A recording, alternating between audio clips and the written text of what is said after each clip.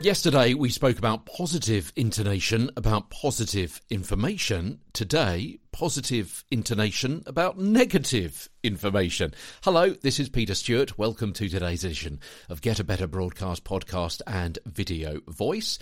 Yeah, short daily articulation, intonation, presentation tips as well. Episode 307 days in a row.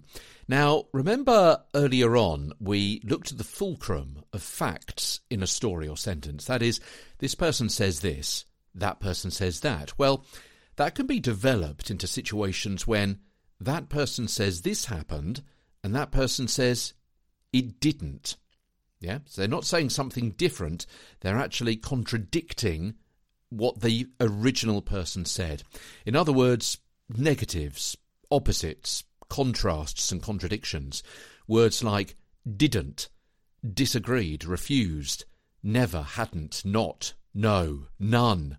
They're usually key words because they point to what the sentence, story or script is about. And the same goes for words which have a similar job in a sentence: should, ought, may, and so on. So colouring such words then highlights an actual or implied view which is opposite.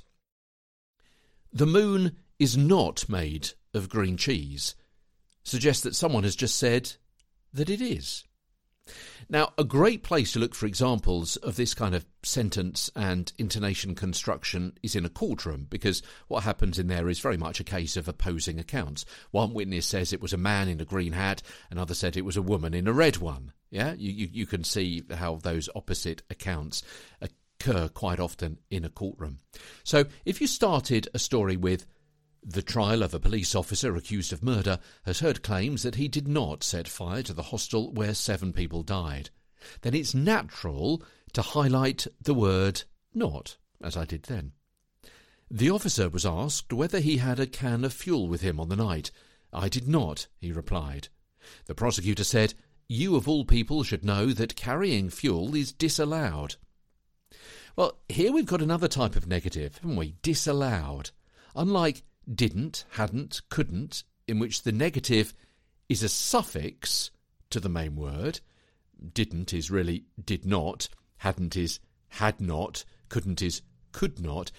Disallowed, along with its cousins disorder, disappear, disadvantage, non-essential, non-fiction, unable, unhappy, untidy, unlucky, unusual, and so on, has a negative prefix.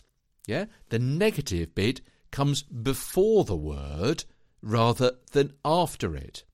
So look back at that list which I've mentioned in the show notes and say them to yourself. Don't you naturally lift or colour the main part of the word rather than its negative prefix? You usually say disallowed, disorder, disappear, disadvantage. Yeah, you're highlighting the main part of the word rather than the negative prefix that comes just before it. The cat disappeared. You would rarely say the cat disappeared. Yeah, the cat disappeared. Whereas the non-fiction section, please, she was deeply unhappy. She was deeply unhappy. Not she was deeply unhappy. And so on. So that's apart from when we introduce our old friend contrast again. So if those sentences that I've just mentioned were contradicting known or implied information, then you would colour the prefix. The cat loves playing in the cardboard box. It appeared and then disappeared. Yeah? What I'm saying is usually you would say disappeared. But when you're contrasting it with something which has already appeared, then you're going to be pushing the negative prefix. The cat loves playing in the cardboard box. It appeared and then disappeared. Let's look at those other sentences as well and see whether the same thing happens. Normally, you would talk about fiction and non-fiction books. Yeah? Subduing the non and highlighting the fiction. But I can see the fiction shelves, but where is the non-fiction section, please? You're highlighting non because you're comparing it with the fiction that you've just mentioned. So it's to do with context. Yeah? Someone is perhaps described as unhappy. You're lifting the part happy and you're suppressing the part un, until you're contrasting it with someone who you've said is happy.